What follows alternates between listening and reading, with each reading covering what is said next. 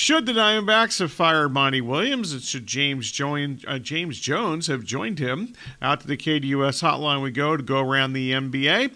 We're now joined in the Sports Zone by Steve Aschburner of NBA.com. Steve, good to have you on the show once again. Monty Williams out after 4 years as the Suns head coach. 3 disappointing playoff losses the last 3 years, starting with the finals loss to Milwaukee. That was in 2021. Second round losses the last 2 years against the Mavericks and Nuggets, embarrassing home losses. Do you agree with the Suns firing Monty Williams? Let me put it this way. I don't agree with it. I'm not surprised by it. When I saw the news come across the other night, it caught me by surprise, but I'm not surprised given the context of what went on there, what's going on in the league, how other coaches get their plugs pulled. No, that part of it. On the other hand, I thought that there were, clear issues with the Suns that could have and should have been addressed maybe before you get to Monty Williams. They have a new ownership, so perhaps they already have his replacement in mind, and we're waiting for the right reason, or at least the right excuse. But I think Monty is a terrific current NBA head coach in terms of working with the power dynamic of players versus coaches, being appropriately touchy-feely for 2023, and just being a stand-up guy. That says a lot. We've all worked for companies where we've had, truly good character and moral bosses, and maybe not had that. And it makes a difference as far as I'm concerned. If you're going to approach your job like a professional, you appreciate those kinds of bosses. James Jones, you roster construction, something we've talked about here for a while, at least on this show. Are you surprised that he's still employed, or should he maybe have joined Williams as being jettisoned on Saturday night? I'm not surprised by that at all, and mostly because NBA executives, GMs and VPs of basketball operation, those type of jobs, they usually have lifespans 2 to 3 times what their coaches are. You get to fire at least 1, maybe 2 head coaches before it turns on you. I'm reminded about, Ernie Grunfeld in Washington, who lasted probably 15 years with a team that did next to nothing and burned through, numerous head coaches. Ernie's a fine guy, but coaches don't have the latitude that executives have. And so I'm not surprised that James Jones would not be, in the line of fire, and that's just the way it is. And I don't know how you can even hope to have a properly constructed roster when you have to give up so much in assets, current and future, to bring in a guy like Kevin Durant. You're invariably going to end up with a top-heavy team, and you accept that when you make that kind of a deal. Going back to the last couple of weeks against the Nuggets, what could have or should the Suns and Williams have done differently against the Nuggets? Well, first off, be healthy and have the best possible Chris Paul, who remains at age 38. I thought that was an obvious blow once we heard about his groin injury. I think it was hard to find anybody who would have said, well, Phoenix is still a superior team. That's one theme that has emerged with coaches either being having their jobs bandied about or losing their jobs, is that these guys at least fight back with the truth and remind people, all right, how many of these series, how many of these games, how many of these situations has the team I've been coaching been favored? Now, it's fair to expect overachievement and, an underdog every so often that rises up. But by and large, and the NBA has the gambling partners that can attest to this, favorites win. And then it's just a matter of by how much.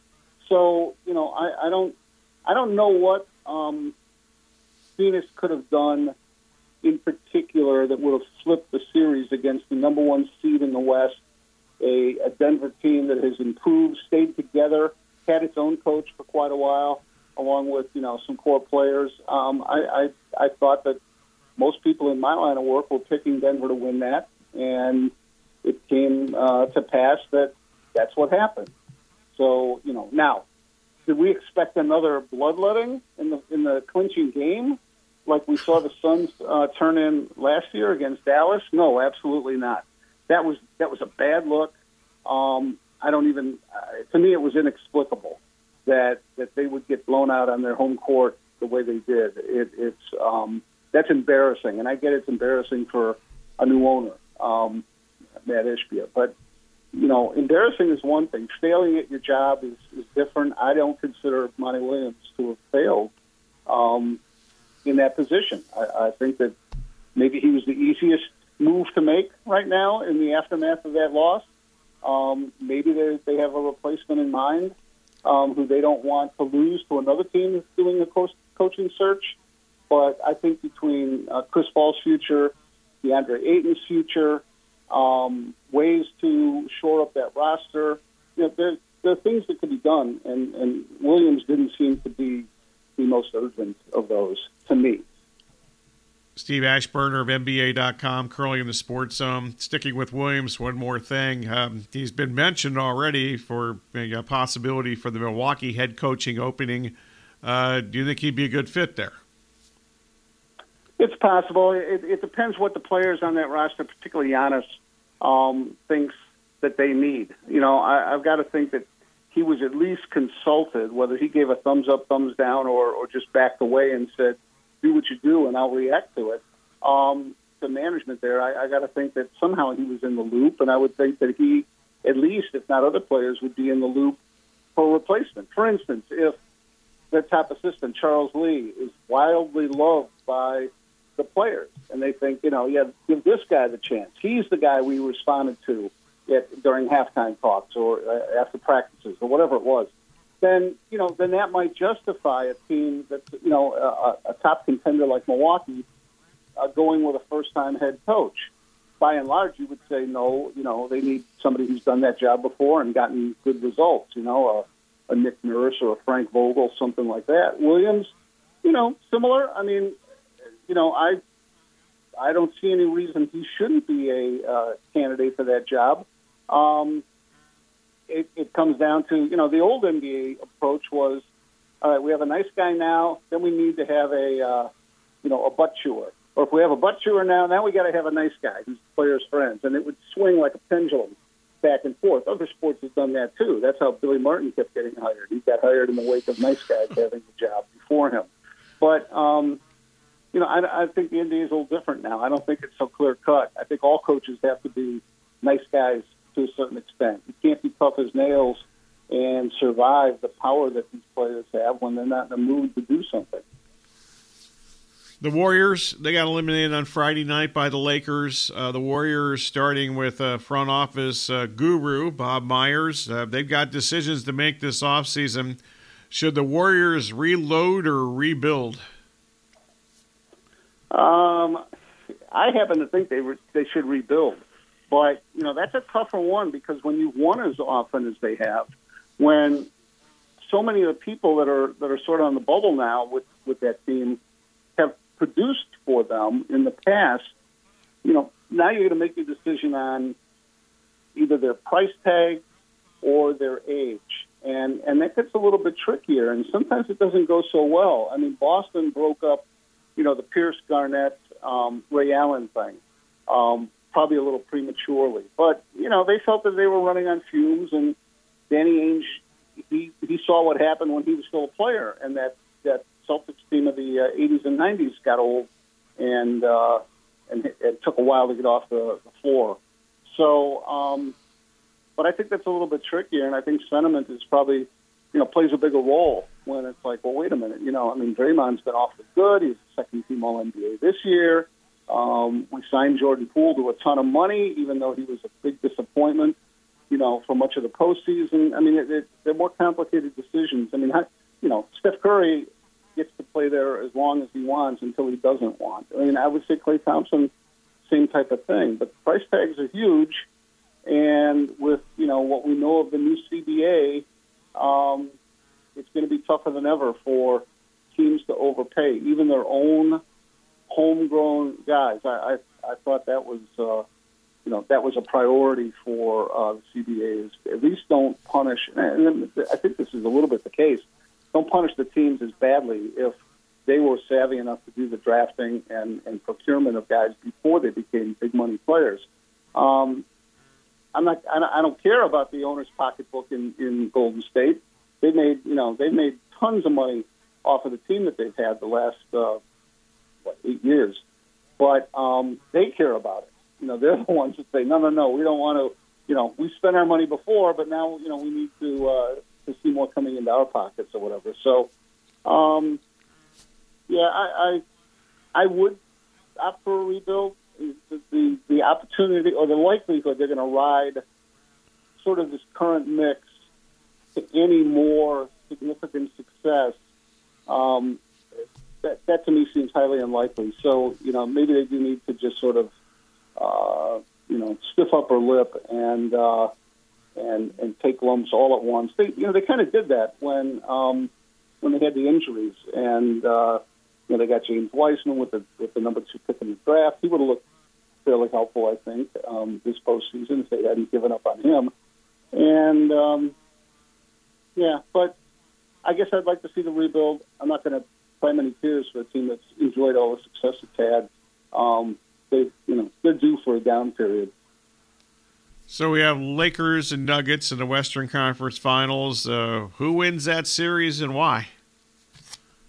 Well, I think Denver will win because of what I said about them earlier and the continuity, the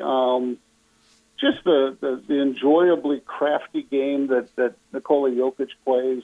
I like the fact that he's got a platform in this playoffs now for people that might not have appreciated him when he was playing all those games in the Mountain Time Zone, and they didn't stay up late enough to watch, or they flipped channels away from the Denver Nuggets because it's not the sexiest team. I just think that they've done everything right to this point to take that next step, and that I think that the things they've done, from the head coach right through the roster, will carry them there. But I would not bet any money against LeBron James sniffing a finals opportunity with, maybe the best teammate he's ever had, Anthony Davis, when healthy.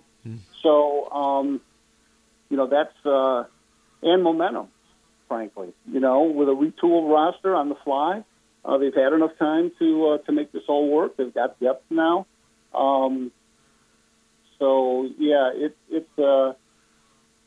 I think it's extremely close, and I kind of expect it to go 7. The Celtics eliminated the Sixers on Sunday. Let's start with the Sixers here. How should they proceed this offseason? Well, James Harden has a player option at a ton of money. I don't know what he and his reps think his alternatives are. If he can replicate that, or even in multiple years surpass what he'd be on the books for next year, then I would expect him to leave. I don't think he was happy having to dial back his individual game for the alleged betterment of the team when the team doesn't get beyond the same place it always kind of stops. So that's one thing. I think that the moves they've made, I don't know how full their cupboard is to get extra pieces, but you saw Embiid, and he shouldered a lot of responsibility in his post game yesterday. But he also was, responding, to one question about how it's not just Harden and himself that need to improve. It's other guys. Well, I thought they got decent contributions from other guys. So, whether that causes any sort of rift or not, that remains to be seen. Probably not. Once you pad in a pretty long summer, a longer summer than they would have liked. But I can't. I know all the numbers and trends and history on Doc Rivers. I've known Doc Rivers for over 40 years, and it's hard for me to be 100% impartial on Rivers.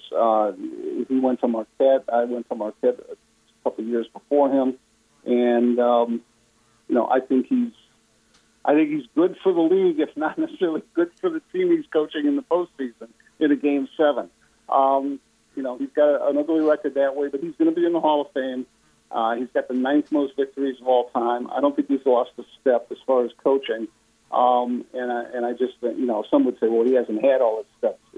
But that's a different argument. I think that he's got a couple of years left on his contract, and with so many coaching changes going on, unless someone just wants to, play the carousel and take someone who was working elsewhere this season, that's another team I don't think should be dabbling with first-time head coaches.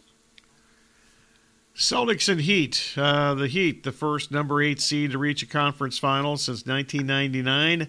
They start the Eastern Conference Final on Wednesday. What are you expecting? How do you forecast that series?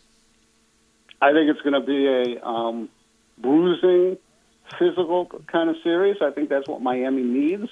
I don't think they have the firepower to just have a shootout with Boston.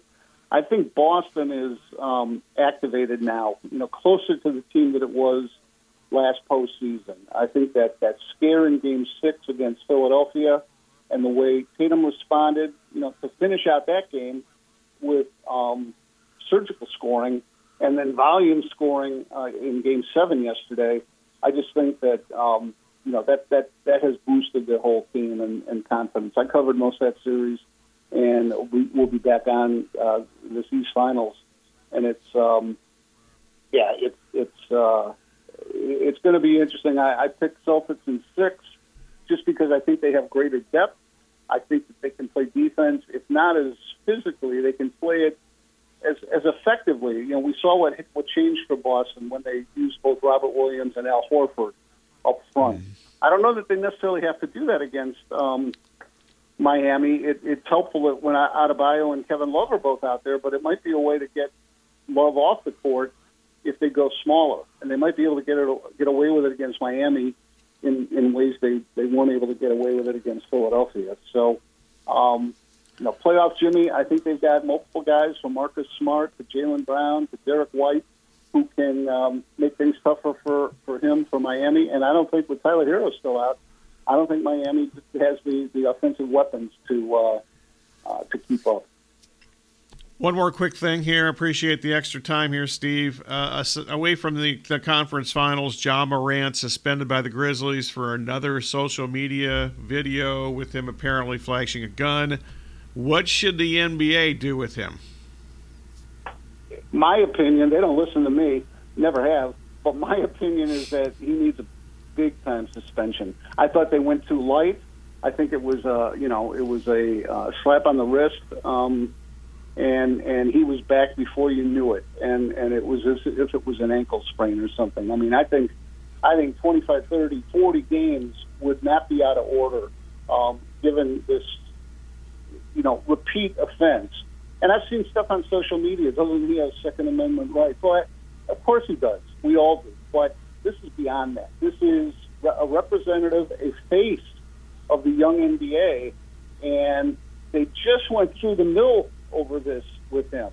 And for him to turn around after an alleged, quickie trip to some sort of deprogramming situation or rehab, or whatever, for him to turn around and do this kind of nonsense again. I mean, you're posting goofball videos to a social media site.